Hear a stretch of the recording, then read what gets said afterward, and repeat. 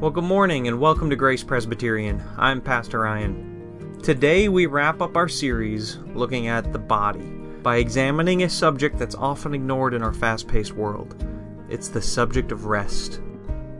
I invite you to join us as we look through a couple of passages that will just begin to scratch the surface in helping us find out how God has provided all that we need for both rest and worship. Thanks for listening. A wonderful reminder that God's Spirit does live in our hearts and dwells in our bodies. And as we saw last week, you are not your own. Do you remember that verse out of 1 Corinthians? You were bought at a price. You were bought at a price. Anybody here tired? Whew. I want to tell you something, folks, that makes you more tired than anything else. You want to know what it is? It's having children. That's what it is. You want to know what'll wear down the body faster than anything? It's those beautiful little rugrats that God blesses us with. And I didn't even give birth to them. I mean, imagine the cost on the body that it is for the ladies. But this last 3 weeks, my sweet little daughter has had a cough that we picked up ever since camp. And in the middle of the night, and she just finds the time when I'm like in the deepest of sleep, to start choking because she just can't get it up. And so, as two parents that get a little nervous when your daughter can't swallow, we bring her into our bed. And for the remainder of the night, you got these two little feet sticking right in your side. And then she's a wiggle worm over here. And pretty soon my wife and I are pushed to the very edges of the bed as she lays horizontally between us. And this has gone on for 3 weeks. Wear you out. I'm entitling this message, Your Body, God's Building, but focusing on this idea of Sabbath and rest. And we're not going to have the time this morning to do all the justice necessary to uncover what Sabbath means. We should cover that in a Bible study, but we're going to dip our toe in the water a little bit. Sabbath is found in the Ten Commandments. It's number 4. It comes in the top 4, all referencing how we understand our allegiance to God, the Father. And yet, Sabbath for many Christians today is something that is ignored completely. And there's a component of Sabbath that we need to look at this morning. I put some statistics up here on the screen regarding how tired Americans are. 39% of people work more than a typical work week. So almost half of Americans work more than 40 hours a week. 83% of employees report going to work sick because they're afraid to be punished for missing work. 36% of Americans don't plan to use all their vacation days. I bet that's even a little higher than that in some places of the world. Americans are literally working themselves to death as job stress contributes to heart disease, hypertension, gastric problems, depression, exhaustion, a variety of other ailments. And the average American gets 90 minutes less sleep than they should. Amen. And the number of sleep disorders has skyrocketed in recent years. Even just on Friday, I was watching Channel 3 News, and they said that if you get woken up in the middle of the night, if you don't get a good night's rest, it can lead to Alzheimer's later in life and dementia.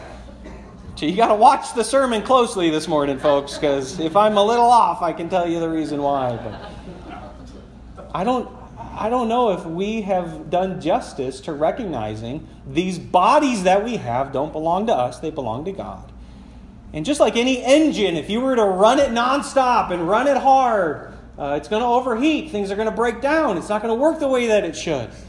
And God has orchestrated rest into the dynamic of a 7-day week. He even himself rested from work. So who do we think we are that we could be better than God? Not understanding that we need to take a break. There are some of us here today that need to hear this message because work is all that's there. And there's many other problems that contribute to overemphasizing work, being obsessed with work. You're called a workaholic, right? Not the least of which is the toll that it takes upon your family as well. And what we're going to do this morning is we're going to walk through a few of the passages that we've looked at. Again, can't cover everything in regard to Sabbath, but we're going to eventually end up in Romans chapter 14. But before we get there, I want to look at a few other passages, and then we're just going to ask some tough questions. I'm going to leave it there at the end of the message today, just with some questions that I'm going to challenge you to answer. So to begin with, our message in the Old Testament came from 1 Kings. Turn back there with me, if you will. 1 Kings 19. Thank you to Sandy for reading that this morning.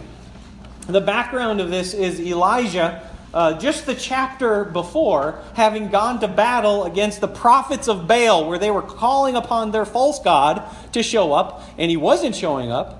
And Elijah called on the covenant-keeping God Yahweh, and he did show up.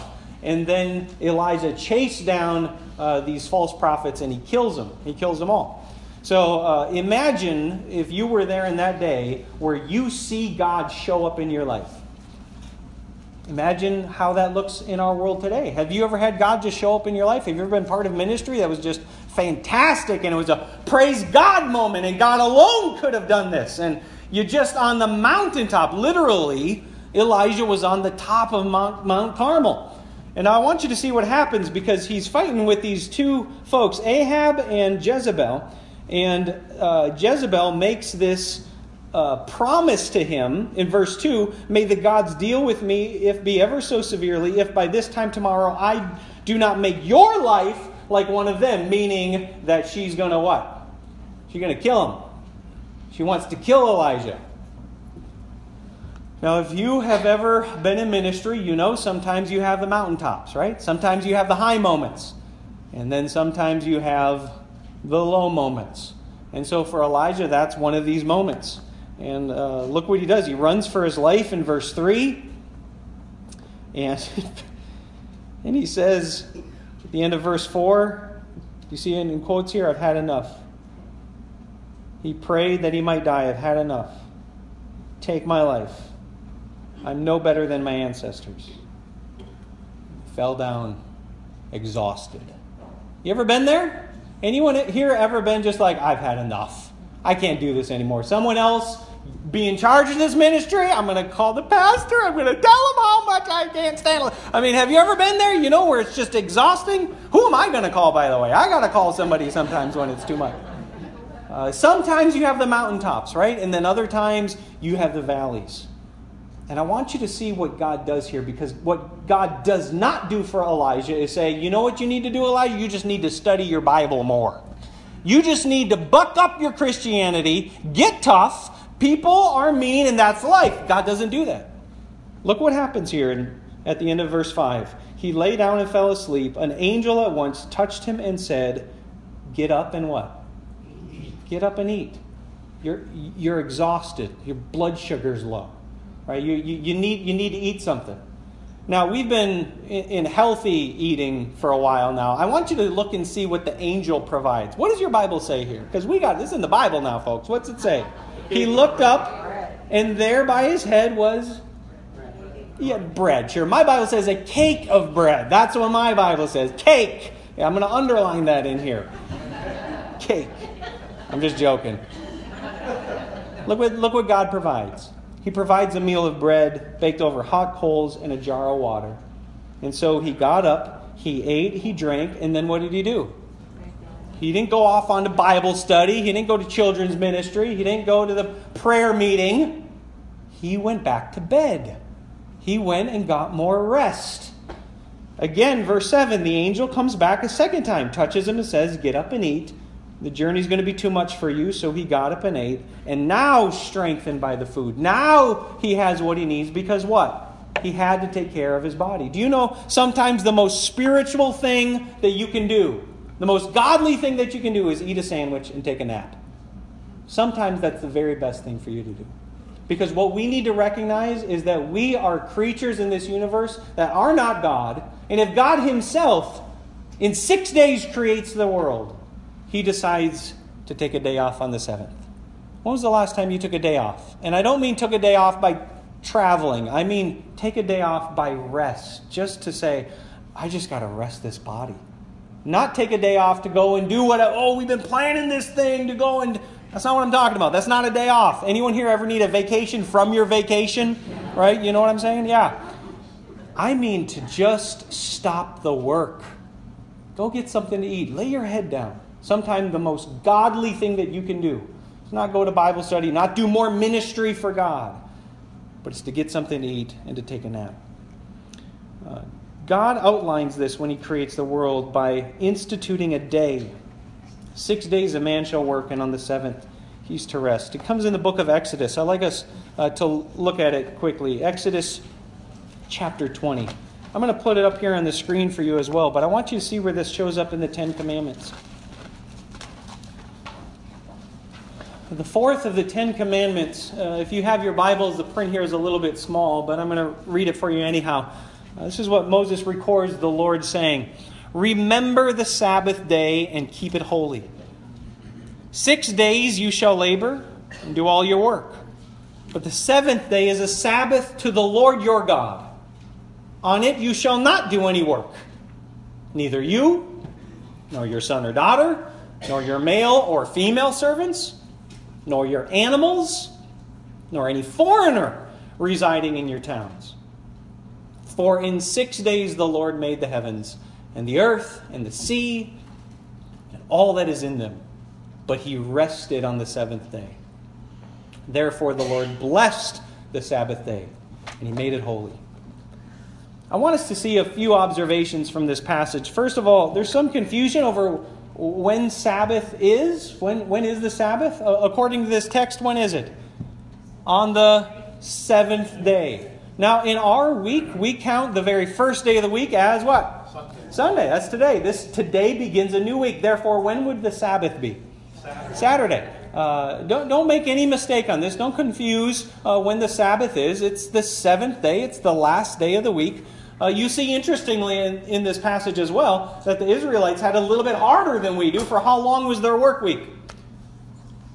How long is your work week? Yeah, usually 5 days for most folks, but they had 6 days.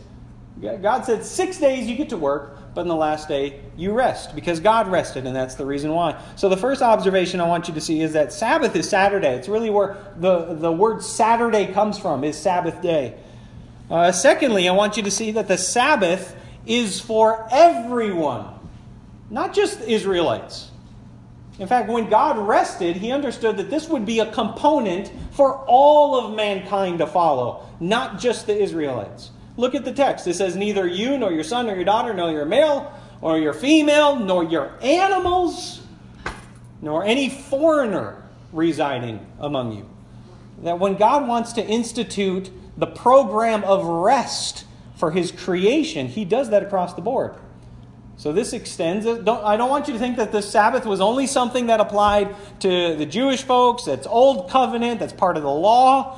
Again, we don't quite have time to get through all the details on that. I want you to see, however, though, that this shows up at the very beginning of creation, that it's established for everyone. Last thing I want you to see from this text is that there is a dual command that's given in the fourth commandment. The first part is to remember. That means remembrance unto observance. It's the same word that we find recorded for in the Septuagint. That's the Greek translation for when you're to remember the Lord in the breaking of bread.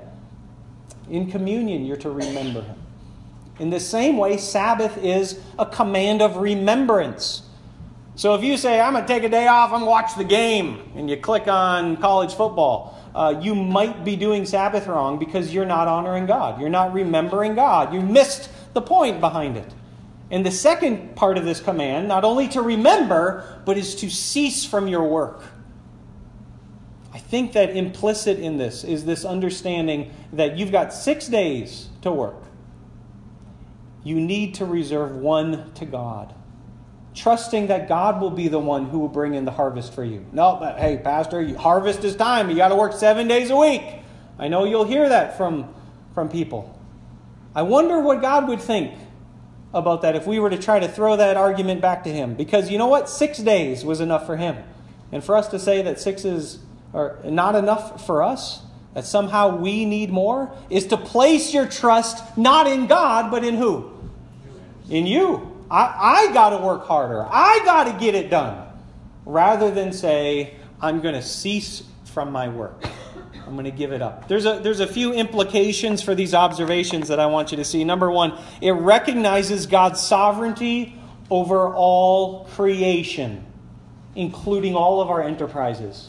I mean, even the animals were commanded to rest on the seventh day. So God is sovereign over all of it. All of it. He's watching you on day 1 through 6. And by reserving one day left to Him, you are showing His sovereignty over all of your life, all of your enterprises. Secondly, it provides an established rest for God's people. We should be thankful for that. There are employees that care about the almighty dollar more than anything else. God does not care about that. He cares about you. And He knows if you burn the candle at both ends, you're going to run out of candle. And if you work the engine night and day, you're going to run out of oil. You're going to get too hot. You're going to burn up. It's not going to work.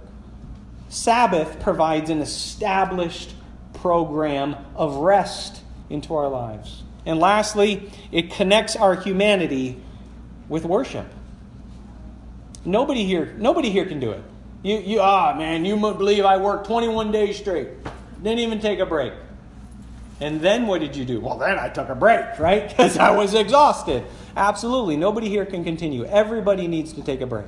Because you're human. You're just a person. You can't continue. Now, God exists to be worshipped. What a beautiful way that God has connected our humanity, our need for rest, with worship. That we would give attention, recognition, intentional attention to worshiping God on one day. Well, you might ask the question then, all right, Pastor, so if Sabbath is so important, if this is for everybody, why don't we worship on Saturday? Anybody think that? Why then have we done away with this? Why has this changed? I have to give you a bit of a short answer for this, again, just because this isn't the main topic of what we're talking about. But Jesus Christ raised from the dead on the first day of the week, not the last. He rose from the grave on Sunday. And the church from its beginning recognized this as paramount to deserve our worship. So they transitioned the day of rest, where they worshipped on Saturday. They gave attention to the law and the Torah. That's what the Jewish folks did. Then now the Christians came on the scene to say, it's not Saturday, but it's Sunday is the Lord's day. It's a brand new day. It's Resurrection Day. That's what it is today. We celebrate a mini Easter every time we gather together on a Sunday. Sabbath is still established. But as Christians, we now worship on Sunday because Jesus Christ rose from the dead. And this is what the church has practiced from the beginning. There's a few other reasons why this exists as well, to focus on Sunday worship instead of Saturday. And a little bit has to do with the law. That Sabbath was honestly, for some of the religious leaders, a giving to God how many days out of 7? Just one. We're just going to give God one day because all the rest belong to who? That's when I get to do what I want to do. And they put all these restrictions on the Sabbath day. Now you weren't allowed to do anything. But I had to wait till Monday, I had to wait till Sunday, I had to wait till further in the week to do what I wanted to do, but I'll give God one day. I'll give Him one day. The early Christians, they understood that when Jesus comes, He doesn't just make a day holy, He makes a people holy. And now every day belongs to God. Not just one day. Every day is an opportunity for us to worship God.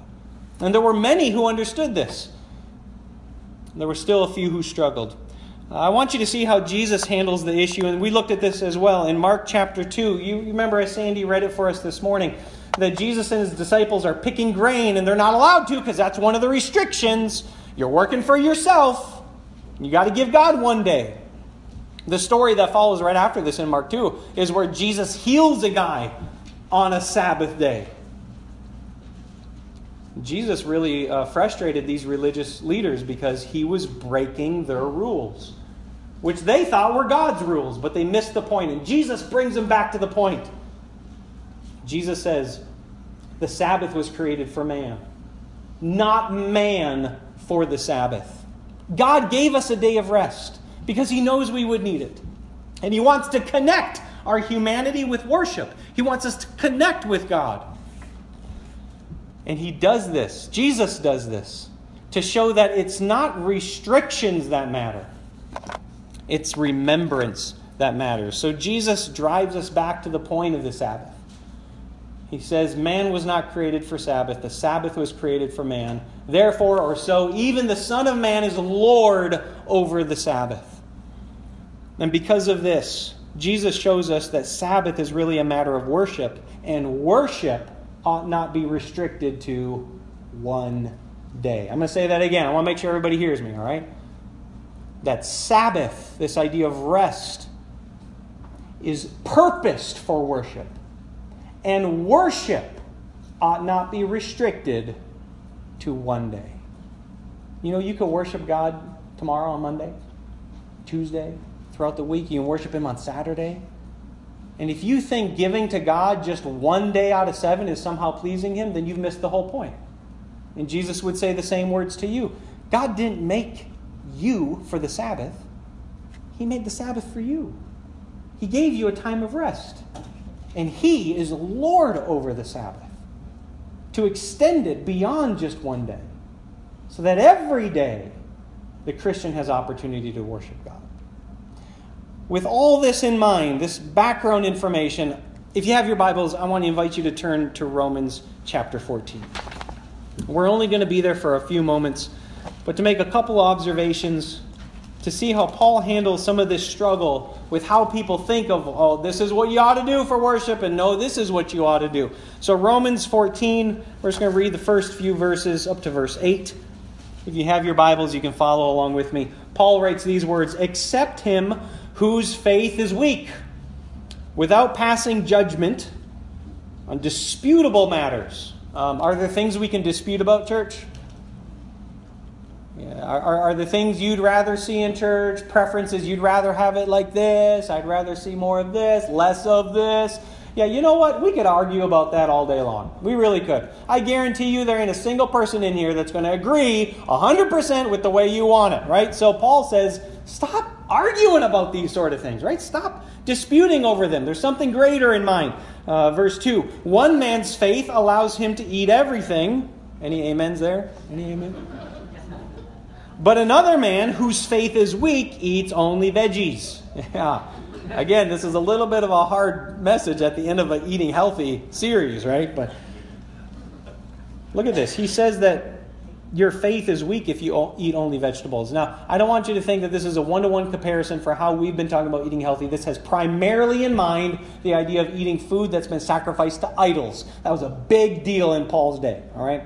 And some people said that if this food came from the marketplace where the idols are, I can't eat it. And Paul's going to say, that's fine. All right, that's fine. But the truth is, if you give thanks to God, you recognize God, you can eat anything.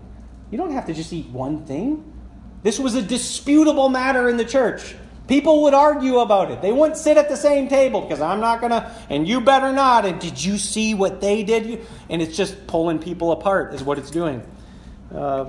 Continue on with me here. He says, don't look down on him who does not, and the man who does not eat everything must not condemn the man who does, for God has accepted him. Who are you to judge someone else's servant?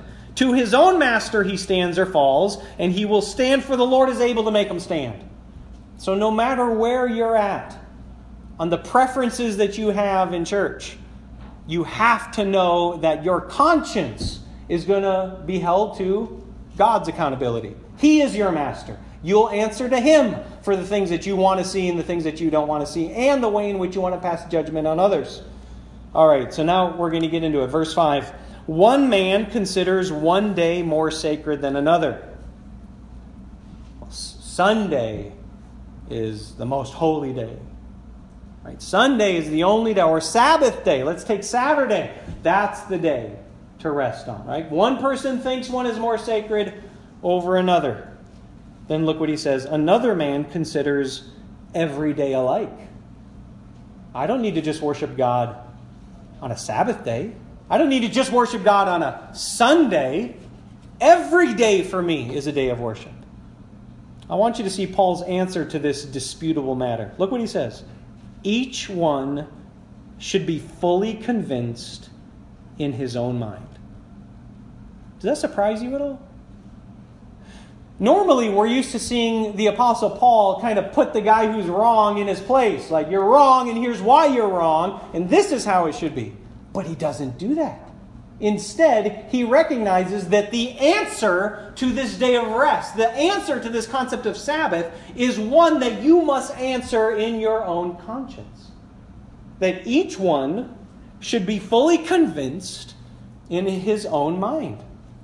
So however it is for you, Paul says, God's going to be pleased with that. Look at verse 6. He who regards one day as special does so to who? Yeah. The reason why you're choosing one day is because you want to glorify God. So you're doing it to the Lord.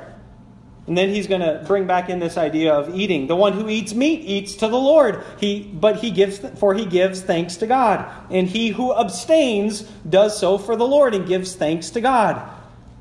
For none of us lives to himself alone. And none of us dies to himself alone. If we live, we live to the Lord. If we die, we die to the Lord. So whether we live or die, we belong to the Lord. All right, I want to see if I can put some context to this, some concluding points.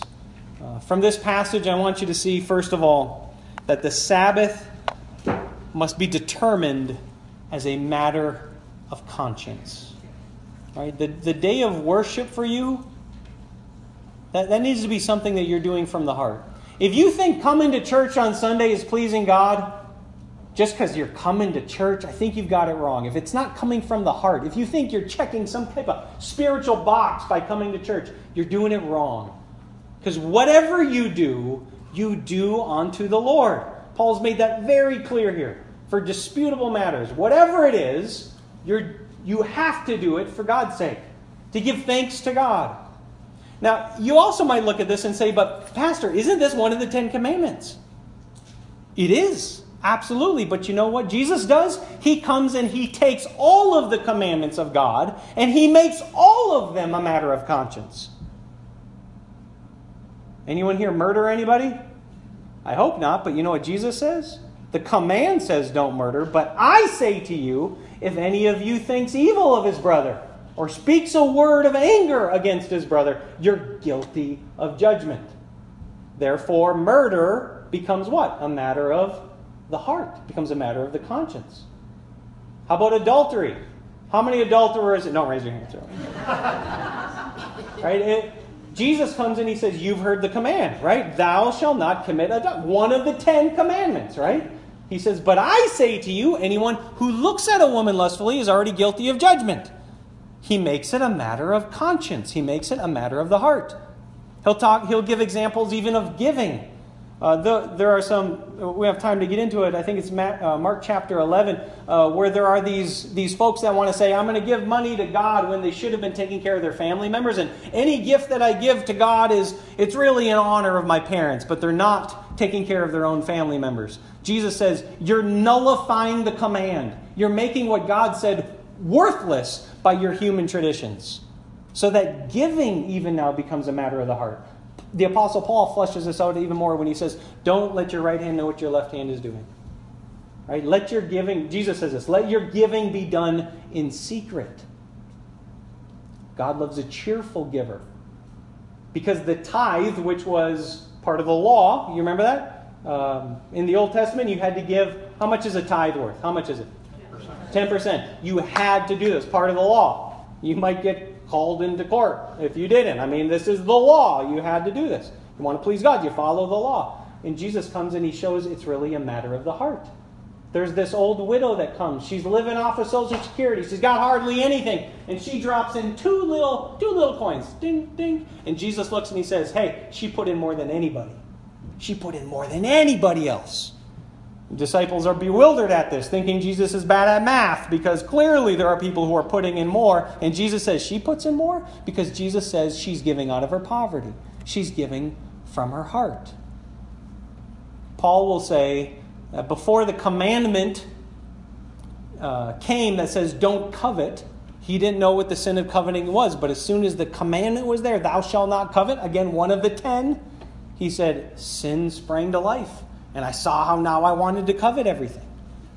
Because following the commands of God, church, hear me now, this is really important, is a matter of conscience. It used to be a matter of law that was written down on tablets. The prophets in the Old Testament, they say, I will remove your stony heart, I'll give you a heart of flesh. I will write my law upon your heart. So that now you're able to judge whether or not you're following God's commands. Not because you can attach it to some law that stands, but because you can be true to the Spirit that lives within you. True to your conscience. So I want you to see that what Paul says here, when he says one man considers one day more sacred than the rest, everybody else considers all the days the same, he doesn't correct that. Rather, he says each one should be fully convinced in his own mind, because Sabbath for you needs to be a matter of conscience. All right, secondly, I want you to see this. God is honored by intentionality. Look at verse 6. He who regards one day as special does so to who? What's it say? He does it to the Lord. That's the reason I do it. I'm doing this for God. If you can't attach that to anything that you do in life, it has no value. Only the things that are done for God have value. If you're being asked to cook something for one of these meals that we do, and you just say, I'm doing this because she asked me to, and I got to do it, and you're just, fine, here. Don't do it. You're doing it for the wrong reason. God is honored by intentionality. I am doing this for God. That's why I'm doing it. Doesn't matter what it is. Specifically today, I want it to be in the realm of rest, because some of us need to learn how to rest. Living in America, you need to hear a message that says, folks, go take a nap, eat a sandwich, have some time of rest. But don't do it because I'm just so tired. No, instead, when you decide to take a day off with intentionality to honor God. Otherwise, you're just doing it for yourself. God is honored by intentionality. The reason why I'm going to cease from my work, the reason why I'm going to say no to the contract, the reason why I'm going to tell the person, sorry, I can't come over today, the job's going to have to wait till tomorrow, is I'm reserving some time for God. I'm doing this intentionally. All right, lastly, everything the Christian does. This is where it gets preachy, folks, all right? This is where it gets really hard for folks. Everything that you do to the Lord. I want you to see how Paul ends this passage in verse 8. Look with me again in Romans 14, verse 8. If we live, we live to the Lord. If we die, we die to the Lord. Okay, so what's in between there? Living and dying. That means everything that you do ought to be done for the Lord. Look how he concludes. So whether we live or die, we belong to God. I included a few other passages here where Paul says this clearly in the book of Colossians. Colossians 3:17. Whatever you do, whether in word or deed, do it all in the name of the Lord Jesus. What does whatever mean? It means whatever. Whatever you do it all in Jesus' name. Whether word or deed. I want to make a little point there on Sabbath too. This distinction between word and deed. There are kind of two categories of work. I think it was Spurgeon that once was talking about Sabbath. And in regard to this idea, there are some people who work with their minds. Right? These are lawyers and preachers. We tend to work with our words more than anything, right? But then there are other folks who work with their deeds, right? They have jobs that need to get done. They work with their hands. They work with their backs, right? This is what Spurgeon said. He said, if you work with your hands, then you ought to Sabbath with your mind. And if you work with your mind, then you ought to Sabbath with your hands. I'll just tell you, for me, you know what that looks like? That means like sometimes doing some work around the house. And for other people who are working all the time, they're like, I ain't doing no more work. I need to take a day off and just honor God by resting my mind. But for me, mowing the lawn can be just the most rest. That's the funnest thing for me to do. Because I normally work with my mind. And so to be able to work, to Sabbath with my hands, is a good chance for me to give reflection in that other avenue of life. But I want you to see how Paul recognizes no matter what it is, mind or deed, word or deed, whatever it is, you do it in the name of the Lord Jesus, giving thanks to God the Father through him. A little bit further down in the same chapter, whatever you do, work at it with all your heart as working for God, not for men. Everything the Christian does. Everything the Christian does, he does to the Lord. So where does that leave us today? I think there's some questions that we need to work through. We've reached the end of this series, and I hope it's been good for you to realize once again your bodies, this vessel to which you have been given to walk through this world in does not belong to you. It's a place where God's Spirit lives.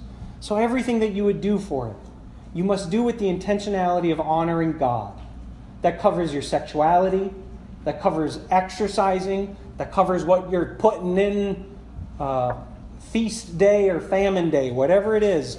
The body that we have is not our own. It belongs to God. Today's message really revolves around rest, and I want to encourage the church to continue in that same vein, so that when you decide to rest, you do so with intentionality that I'm doing this for God. I'm remembering God. I'm worshiping God today by taking a little time off to rest from my work. Some questions that I put in the sermon notes that I think we need to examine. Number one, how would you answer this? And I want to challenge you to put a percentage in there. How much of your body belongs to God? You may find it's easier to say 100% than live 100%. That's what you need to connect the dots on. How about your resources? How about giving? Even as we looked at the scope of everything that we do in life, from life to death belongs to God. There are many people who say, well, I'll give God my time or my worship, but my money is mine. I worked for that, right? Well, let me tell you this. God is the one who has given you a strong back. God is the one who has given you the mind. God is the one who's given you the relationships to put together the income that you have. So I want to challenge you on that. How much of your income belongs to God? In the Old Testament, it was 10%. That was it. Rest is mine. And lastly, what about your time? How much of your day, how much of your week belongs to God? The Sabbath law in the Old Testament meant that 1/7 of your week was reserved for God, but the rest was for me. And Jesus comes and He returns us back away from restrictions so that you would have the privilege of remembering God 7 days a week, not just one.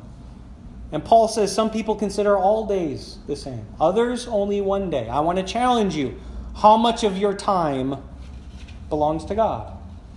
And to try to put a percentage down that you will work towards. There's a few other questions that I think will help us in regards to this specific message today. Number one is this. When in your week have you intentionally set aside time? Do you see the word intentionally? When in your week have you intentionally set aside time to break from your pattern of work and honor God through rest? Secondly, how are you depending on God by ceasing from your work and trusting His provision for your needs? And lastly, try to identify key areas in your week that strain for your time and attention, and begin the process of yielding those things over to God. Just by show of hands, how many folks here are retired? I've been told that when you retire, you get really busy. Is that true? Yeah. That you're even far more busy, or the calendar is even more full, your schedule is even more full. So those of us in the working class, all right, apparently we got it easier than these retired folks. No matter where you find yourself, the world that you and I live in, especially in the 21st century, especially in America, is going to clamor for your time and your attention. It's as simple as this. You're going to burn up your engine. You're going to burn up the candle if you are not finding time to worship God through rest. Maybe that's Saturday for you. Maybe that's a Friday afternoon for you. Maybe that's all day Monday. Paul says, whatever you do to the Lord. So you decide where Sabbath falls in your week. But make sure you're doing it intentionally for Him. and make sure that you are honoring God in everything, every sphere, your body, your income, your time. Amen? Let's pray together this morning.